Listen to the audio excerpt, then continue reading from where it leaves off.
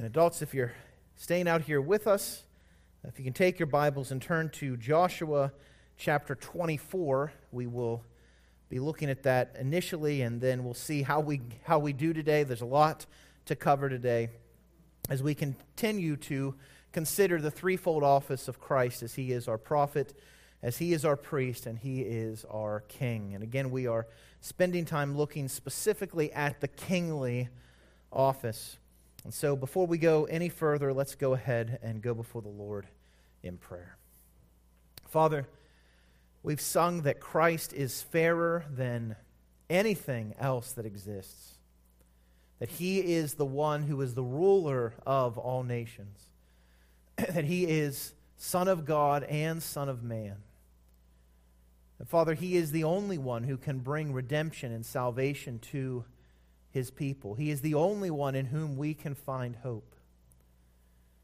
And Father, I pray that today that we would continue to live a life that is submissive to our Lord and our King. Father, that His kingship would be evident in our lives, that we would be changed and transformed more to be like our King in every aspect of our lives. And may we be encouraged, Father, that all the failures that we see from human rulers, from human kings, Christ has none of them. He is our great hope. Father, drive that hope home to us this evening as we look to your word. We pray these things in Christ's name, pleading His blood. Amen. So we spent some time last week exploring and discussing, in particular, Israel's need for a king.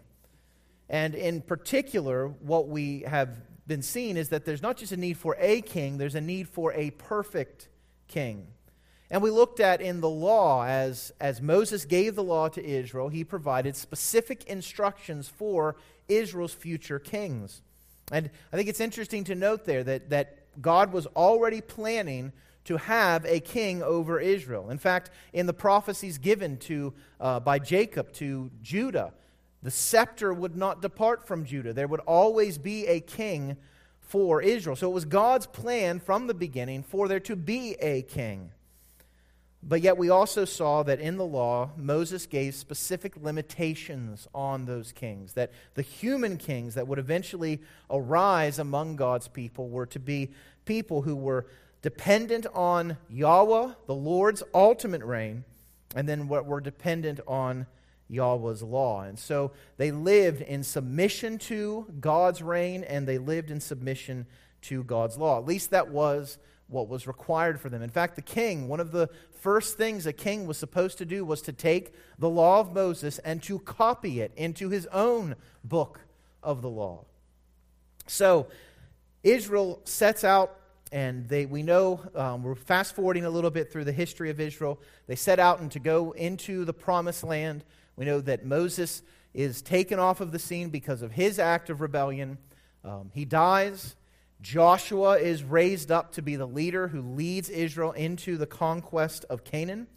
And they go in and they have some successes, they have some failures, but they are able to essentially get the bulk of what God had promised them to do. And what we find is that what we see happening after they enter the promised land is there's rebellion against Yahweh's reign. Now again, remember that Moses had conceived of Israel living underneath what we call a theocracy. That there would be no visible human king, at least at this point in their history, but rather that they were to live as a nation under the reign of God, directly underneath the reign of God. He was to be their ultimate king. But what we actually find as we look at the history, we see what Israel does is they push back, they fight against, they do not submit themselves to the reign of Yahweh. And so as Israel has gone in and they have made some advances, but they haven't done everything they are supposed to do, Joshua now is coming to a point where he's nearing his death. And as Joshua nears his death, it is interesting to note he does not appoint a successor and he does not appoint a king. Rather, he charges Israel as a people. He charges the 12 tribes themselves to govern themselves according to God's law, and then to finish the work of driving out the nations. So essentially, each individual tribe is responsible to submitting to and living under the kingship of Yahweh directly. We actually see this charge in the last chapter of the book of Joshua, Joshua chapter 24. And if we look with me in verse 14. Now, just to quickly give you the background, what has happened is Joshua is soon to die, and he gathers the people of Israel at Shechem. Now, Shechem, particularly among Israel's history, is an important city. It was there where Abraham first found rest under a great oak, and it is the oak of Moreh. And it's underneath that oak that God provided for him. And that oak was there even to this day. So there is a line of succession from what Abraham had done to what Israel is now doing. God is giving Israel the land. What's interesting to note as well is that Shechem is sort of smack dab in the middle of Israel. And so it is essentially this recognition, this demonstration that when God brought Abraham to Shechem and said, I'm going to give you this land, now here's Israel as a nation with God as their king inhabiting the land.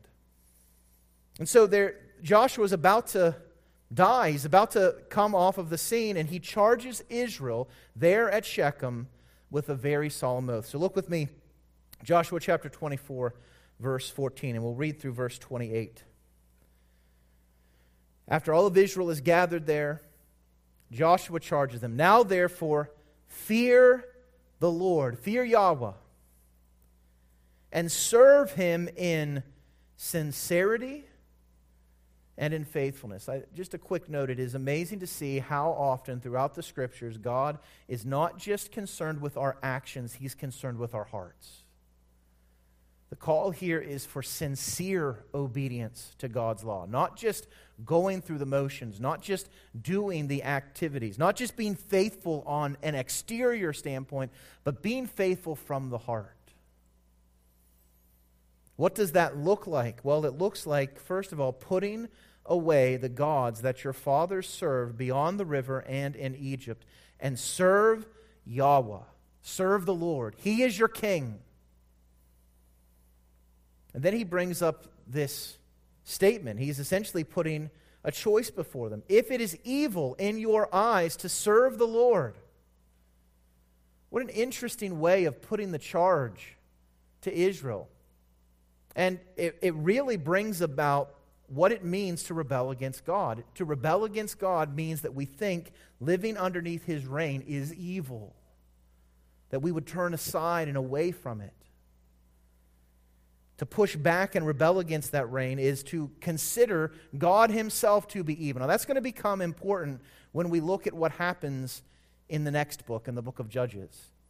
Because Israel gets to a point where they no longer determine good and evil based upon what God has revealed, but everyone does that which is right in their own eyes.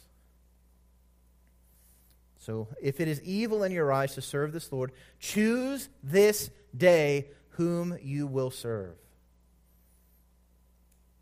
And essentially Joshua says, whether you're going to serve the gods of your fathers, served in the region beyond the river, or the gods of the Amorites in whose land you dwell. And then we have the verse that likely every house has on a plaque somewhere. But as for me and my house, we will serve the Lord. Just a quick note, what that means, what he's calling Israel to do, and what Joshua is exemplifying, is full submission to the kingship of God. He is the ruler. So I think it's great to put those plaques in your houses. It's great to remind yourself of that, but realize what you're stating. If you're stating that this house is a house that serves the Lord, then you're stating that God is the ultimate king. And so we see the response of the people.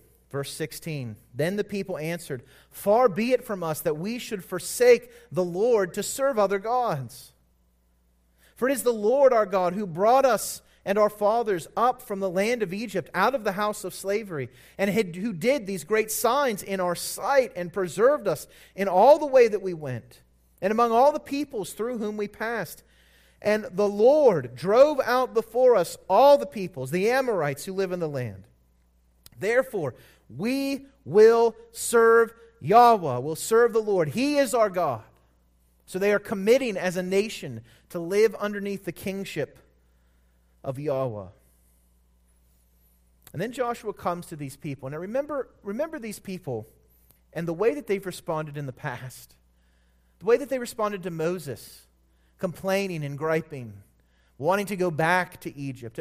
The way that they would not listen and follow through with Joshua's instructions completely. That there would be great defeats even in their midst because of their forsaking of God.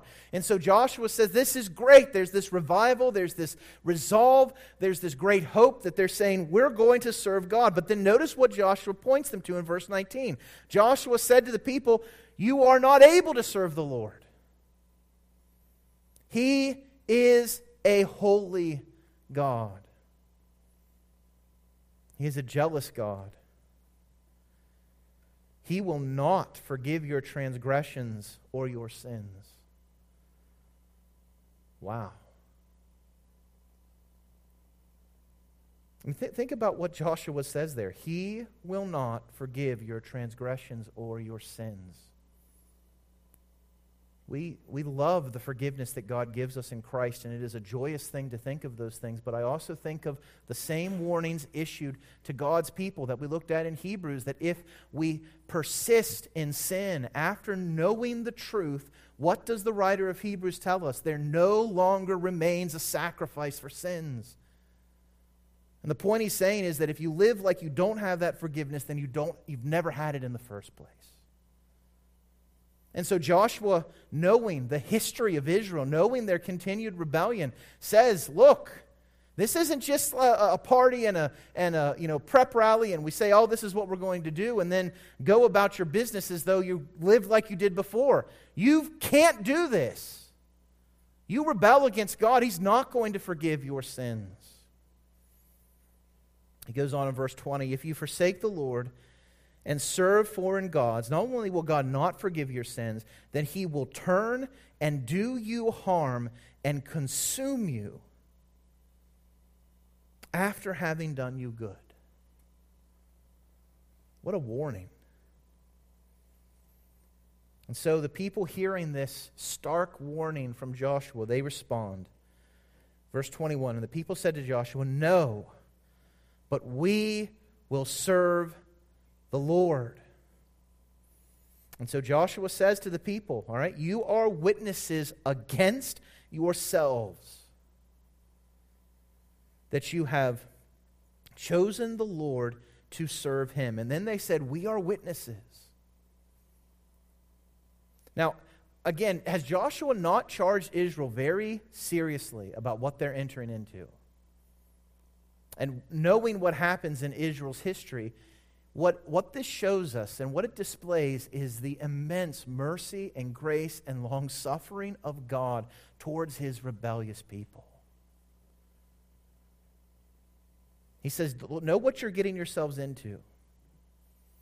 And so Joshua says, okay.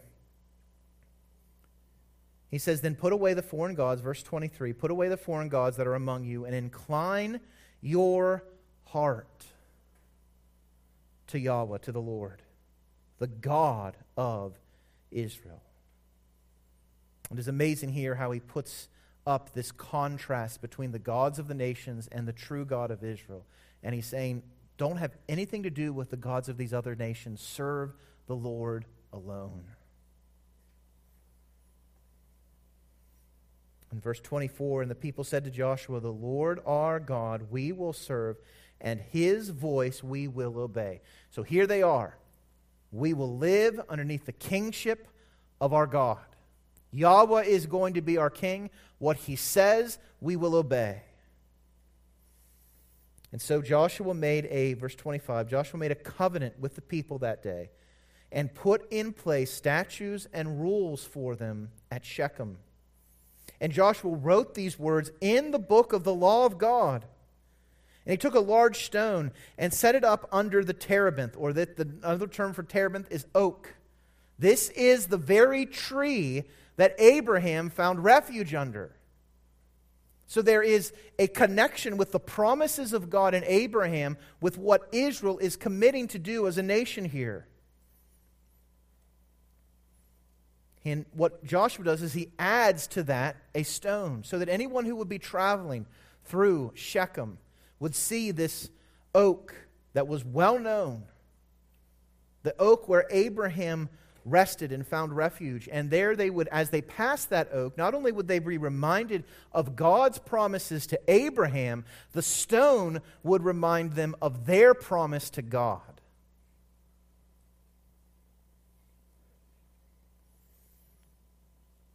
And Joshua, verse 27, said to all the people, "Behold, this stone shall be a witness against us. For it has heard all the words of the Lord that he spoke to us. Therefore, it shall be a witness against you, lest you deal falsely with your God." So Joshua sent the people away, every man to his inheritance.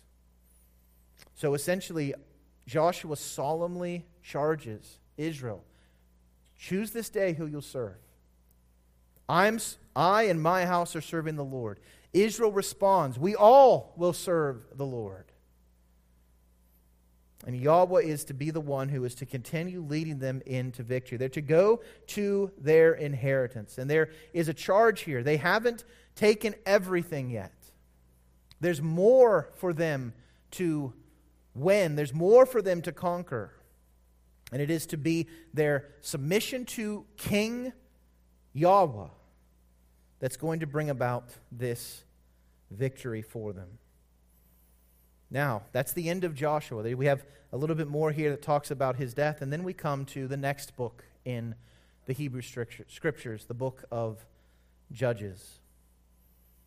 When you think of books in the Scriptures, when you think of the book of Judges, what comes to your mind? Is it a book that, thumbs down? All right, Israel, how do they do with the great revival commitment that they gave here? They what? Everyone does what was right, not according to what their king had said, but what was right in their own eyes. And it begins very early on. What we see is there's such great hope at the end of Joshua, but Israel fails to heed the word of the Lord. What do they fail to do? Well, they do not drive out the inhabitants of Canaan from the land. They even make covenants with them, and this provokes God to judgment. Remember what Joshua charged Israel with. God will not forgive you. God will turn and do you harm if you don't obey these commands. And so we come to Judges chapter 2 and verses 1 through 4, and we see that the angel of the Lord went up from Gilgal to Bochum, and he said, I brought you up from Egypt and brought you into this land that I swore to give to your fathers. I said, I will never break my covenant with you. And you shall make no covenant with the inhabitants of the land. You shall break down their altars, but you have not obeyed my voice. What is this you have done? The striking thing, if you're reading through the Old Testament Scriptures and you end at the end of Joshua, when you think, all right, Israel's going to jump on board, and then you're 2 chapters, at the very beginning of the 2nd chapter, Israel's already fallen flat on their face and turned back on their promises. And so God, the angel of the Lord says, what is this you have done? The reader would be like, what is wrong with you, Israel? So now I say, and this is where Israel begins to have problems for generations because of their failure to obey the Lord. If they had obeyed, God would have driven out all of those nations. But because they persisted in rebellion, God says, I will not drive them out before you. And they shall become thorns in your sides, and their gods will be a snare to you. As soon as the angel of the Lord spoke these words to all the people of Israel, the people lifted up their voices and wept.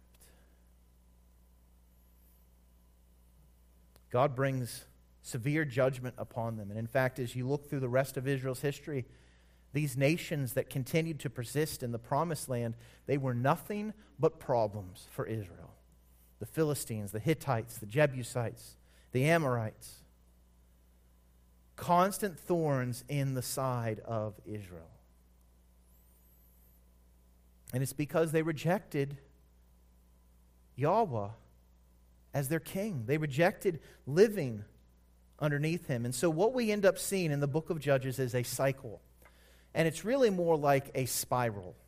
And it's not a spiral that goes up, it's a spiral that spirals down, where we see a cycle of rebellion, of God bringing discipline, of repentance from Israel, and then deliverance from whatever the discipline was that God had brought in, which most likely would have been a nation that was causing problems to them.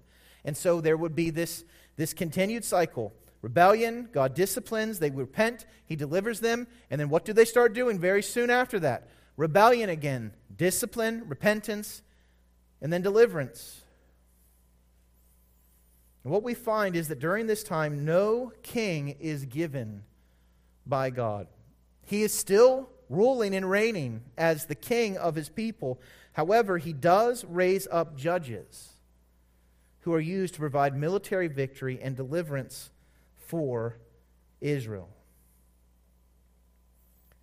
But even those judges soon fall very far short of what they're called to do. What we find is that Israel's persistent rebellion leads to a downward cycle in both the shameless acts of rebellion and even the quality and character of the judges that God sends to deliver them. So just a quickle. That's a fun word, a quickle. I'm going to do a quickle. I don't do everything quickle. Anyways, sorry, that struck me strange. All right. I don't know if I'm going to be able to get past that now. I'm just going to have quickle on my mind. All right. What was I even saying? A quick overview. We're going to do a quickle of the book of Judges. A quick overview of the book of Judges. Judges begins with great hope in those judges. Othniel is the first judge that comes, and he's presented as an ideal judge. He's a judge who fears the Lord and seeks to live for him. But after that, it's all downhill from there. From there, the judges end up using deception. They falter in their faith. We think of some of the names that you think of in the book of Judges that maybe you're more familiar with. So, and it's interesting. Othniel is sort of the ideal judge, but we don't really think about him that much, do we? Who do you think of in the book of Judges? Samson, Gideon. How did Samson do? Well, we know Samson was used by God to bring deliverance, but we also know he was a bit of a scoundrel. Not just a bit of a scoundrel, he was full-blown scoundrel. What about Gideon? I mean, we think about Gideon, and that seems to be one of the more positive aspects. And certainly there's some truth to that. Gideon does bring about victory. He trusts in the Lord, but as we come to the end of Gideon's life, it ends up with Israel ending up in idolatry because he sets up some sort of idolatrous work, and Israel starts worshiping other gods through what Gideon has set up. One that is maybe a little bit lesser known, but the story is enough that it actually impacted the old bard of England, William Shakespeare. In his play Hamlet, he references Jephthah. And Jephthah is a judge who makes a rash vow saying that he was going to sacrifice the next thing that came through the gates to his house. And guess what the next thing that came through the gates to his house was? His daughter.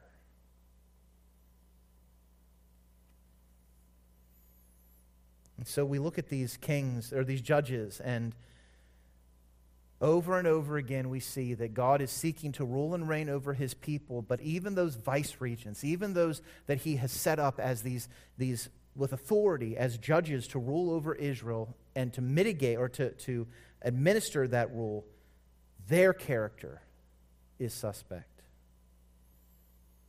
And so while Israel is delivered by these judges, this period of Israel's history reflects both the need for God's appointed king and the failure of seeking kings like the rest of the nations around them. The book of Judges does not end well. Unfortunately, the book of Judges ends very much like a tabloid that you would read today. What we find is that it ends up with pretty much the complete collapse of Israel's society. So, again, it's one of the things that's nice about doing these 30,000-foot overviews of God's Word is that we're able to see the change that so greatly happens. From Israel entering the promised land, the Lord we're going to serve, to now the nation almost tearing itself apart. This collapse is marked by unthinkable lawlessness. What you have is a terrible abuse of a Levite's concubine, so much so that she dies. And this Levite, caring so little for her, that he takes her, and he's not upset about how she was treated. Rather, he's upset about the slight against himself. And so he takes her and cuts her up into pieces and sends her through the entire nation. And so this is what is done by the Benjaminites. This is the tribe of Benjamin that this happens to. And so when Israel sees their piece of this concubine come through, they are enraged at Benjamin. And so all the tribes rise up and they begin to wage war against Benjamin. It's not lawless, or it's not lawful at all. It's complete lawlessness. It's mob rule. There's a lynching group going out to cut Benjamin off. And it's marked, and I think the thing that is amazing to note here is Israel's society collapses as they end up in civil war. And God is merciful to them in that He does not allow this civil war to tear them apart. But what we find is that this collapse is marked not by the threats of the Philistines or the Amorites or the Hittites. Israel doesn't almost go into civil war or crumble completely because of what these nations have done outwardly. Rather, it's from within. Their own rebellion and inner corruption brings about this terrible end to the book of Judges. And so if you have your Bibles, if you want to turn to me to the last verse in the book of Judges. What is all this setting us up to recognize? Well, notice the commentary that we see here. In those days, there was no king in Israel. Everyone did what was right in his own eyes. I think the commentary here is not just that there was no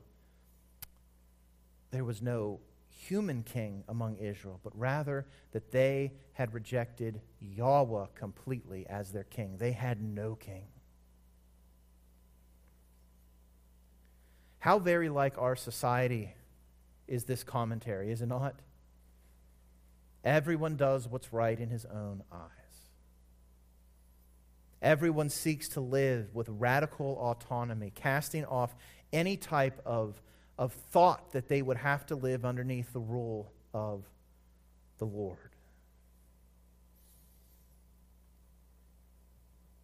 There's much we can learn as God's people when we look at the book of Judges. There's warning. Don't make rash, brash oaths. No matter how hyped up in your emotion that you may be, and you should seek to commit yourself to the Lord, but notice what happens to Israel. I think it's also a reminder to us, as Joshua warned them, You're saying that you want to serve the Lord? You can't do it. If we are seeking to live our lives before the Lord in our own strength, we will only ever fail. We desperately need the grace of God. And then finally, we need to recognize that we have to bow our knees to Yahweh as our King. The Lord must rule over every aspect of our lives. We cannot hold out an area where we worship anyone else but Him. There's many other lessons to learn from the book of Judges, but that great overview is very instructive for us. This is a book that we should not neglect. We should be coming to the book of Judges often because it is very much a window into the darkness of the hearts of God's own people. And it's convicting for us to read these things. So as we finish up the book of Judges, there's the wonderful redemptive story of Ruth, and we're not going to touch on that. But then we come to 1 Samuel. And unfortunately, what we see at the very beginning of 1 Samuel, which is a book of great hope, but it begins with Israel still mired in the sins of their rebellion. And what we find is Israel now, instead of just rebelling against God's reign, we see them full on rejecting Yahweh as their king. The scene that is set at the very beginning is Israel as a barren land. By the time of the last true judge, which is Samuel, Israel is a spiritually barren land. We find corruption in the priesthood. What we end up finding is that Eli's sons were exploiting the sacrifice for their own benefit. They were involved in all level of sexual sins in the temple. And when their father came to them and rebuked them for what they were doing, they said, "Oh, the old man doesn't know what he's talking about." We find that at this time, so these are the priests. These are the ones who are leading Israel in worship. They are serving before the Lord in the tabernacle. There's also a famine for the word of God in the land. What's remarkable and what's marked about what we see in 1 Samuel, and particularly about Samuel, is that as Samuel is ministering to the Lord in the presence of Eli, the Lord comes to him, and the point that's made there is this is so remarkable because in that day, the word of the Lord was rare. There was no frequent vision. One of the ways that God often disciplines His people is by removing the influence of His word. And we see that here with Israel. And then, of course, the book begins with Hannah. And Hannah's physical barrenness is a representation of Israel's barrenness. But what we see is God providing gracious hope for the barrenness of Israel through the gift of a son to Hannah. And who is that son? It is Samuel, the last judge of Israel. It's actually amazing to see the differences between Hannah and Elkanah, her husband, and their family in comparison to Eli, the high priest's family. His family is corrupt. Eli's not doing anything. He's sort of letting them live the debauched life that they're living. And yet we see these commoners, these people who are just people in Israel. And Hannah is trusting the Lord for His promises. Hannah gives her only son away to God so that he would serve. I mean, what a contrast in families.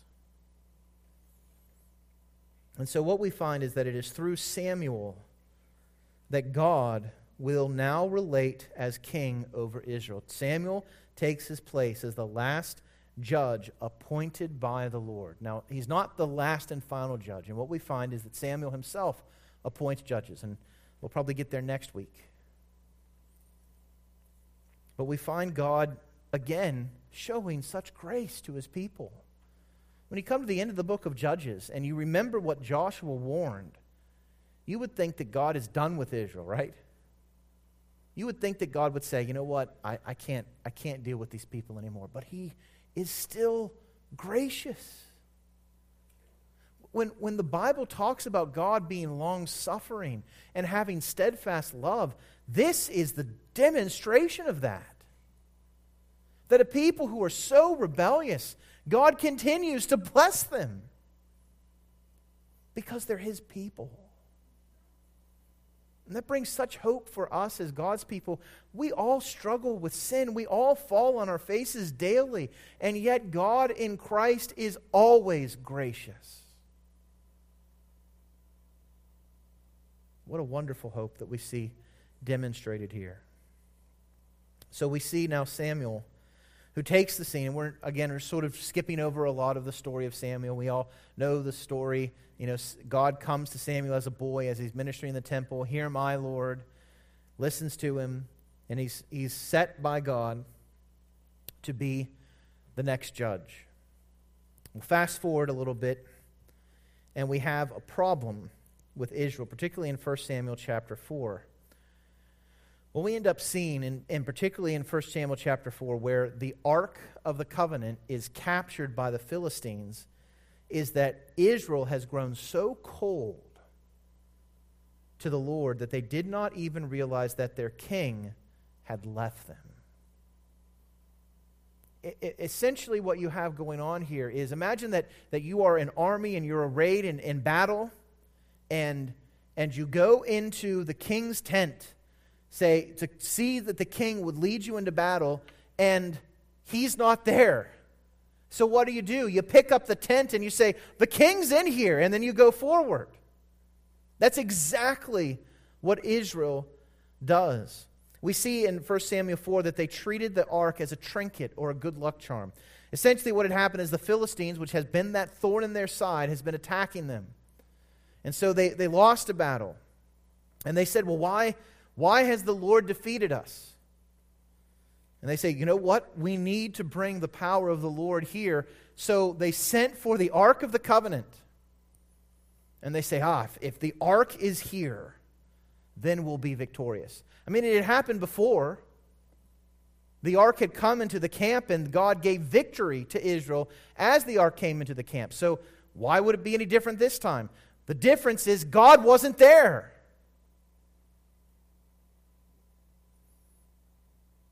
And so what we find is that as they bring the ark there, they go to battle with Israel, or with the Philistines, and the Philistines fight and defeat Israel.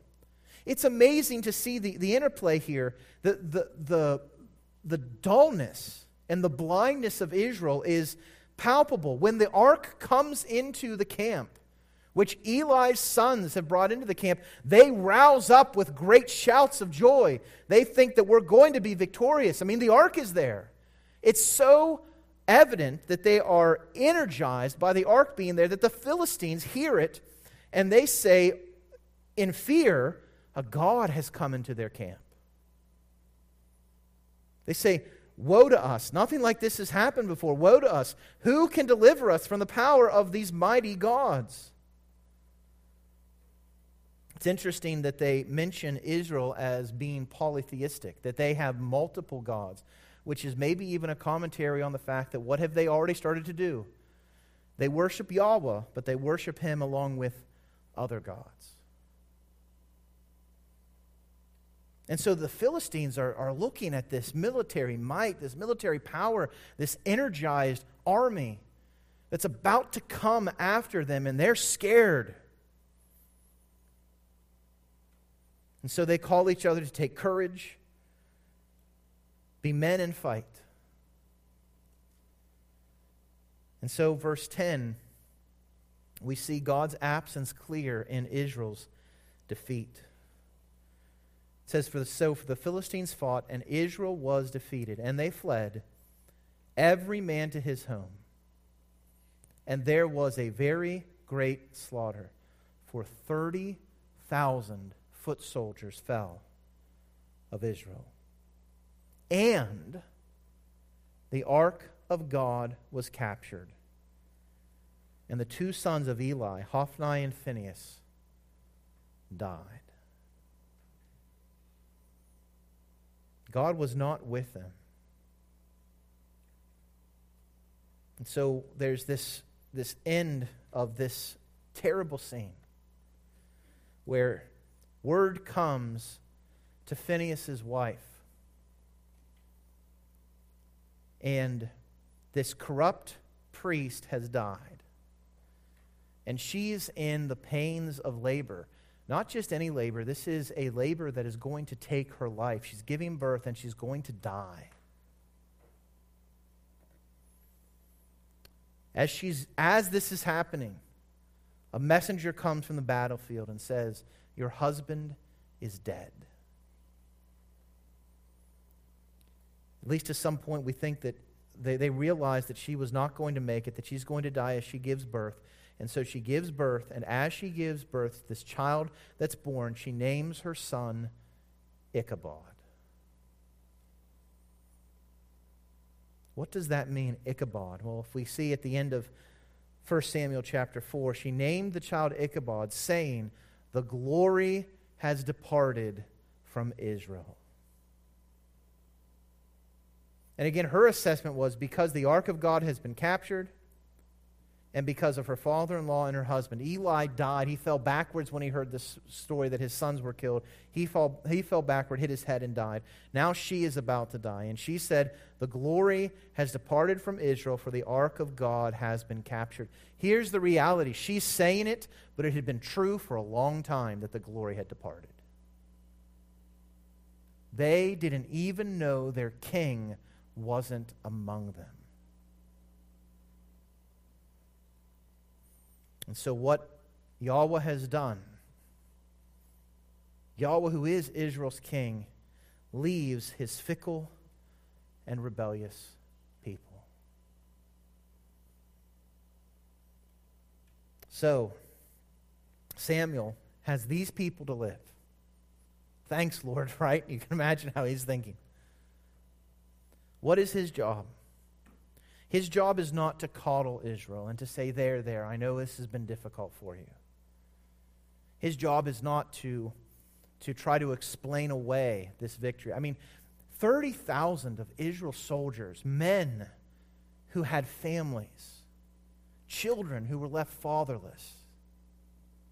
I mean, they say, we just read 30,000 men were killed, but the impact of that on this nation would have been immense.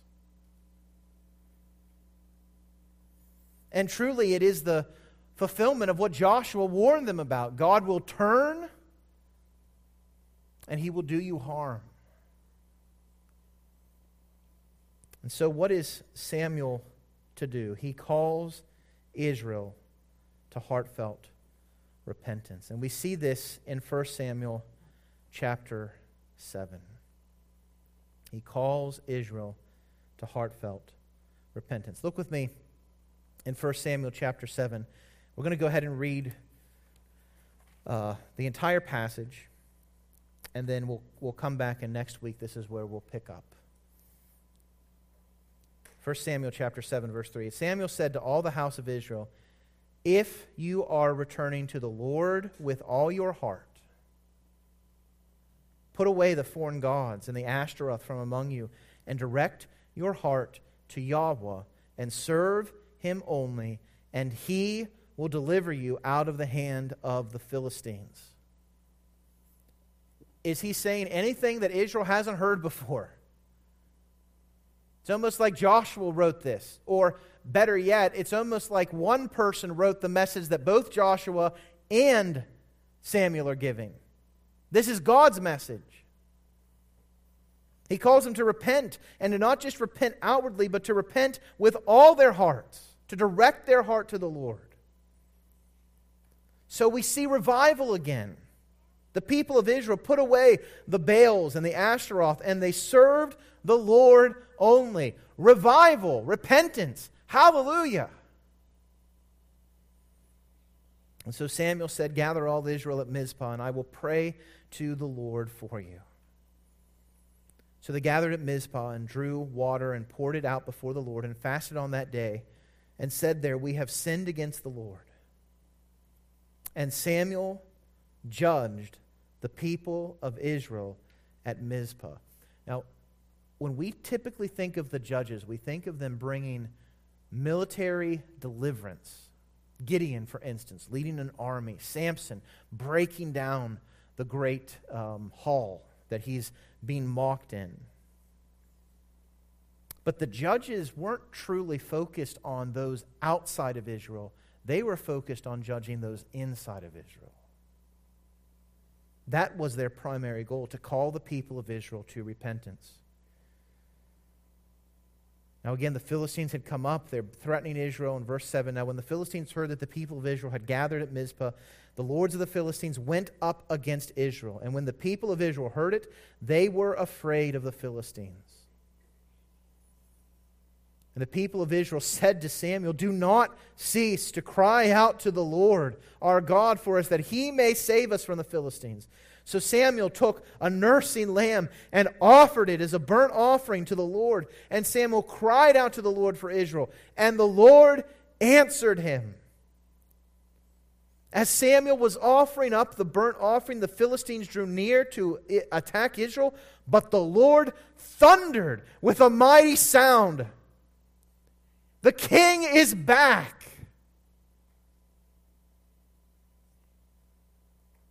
And he thundered against the Philistines, threw them into confusion, and they were defeated before Israel.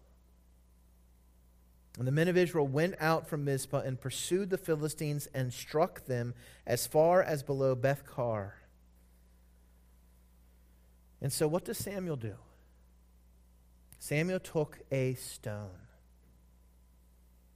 and set it up between Mizpah and Shen, and called its name Ebenezer. For he said, till now the Lord has helped us. It is the sign of victory. When we sing that hymn, here I raise my Ebenezer, that's what it is. God has helped us. So the Philistines were subdued and did not again enter the territory of Israel.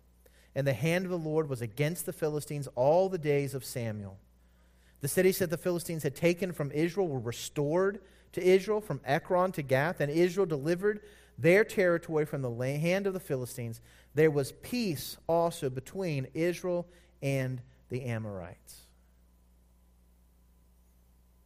Samuel judged all the days of his life, and he went on a circuit year by year to Bethel, Gilgal, and Mizpah, and he judged Israel in all these places.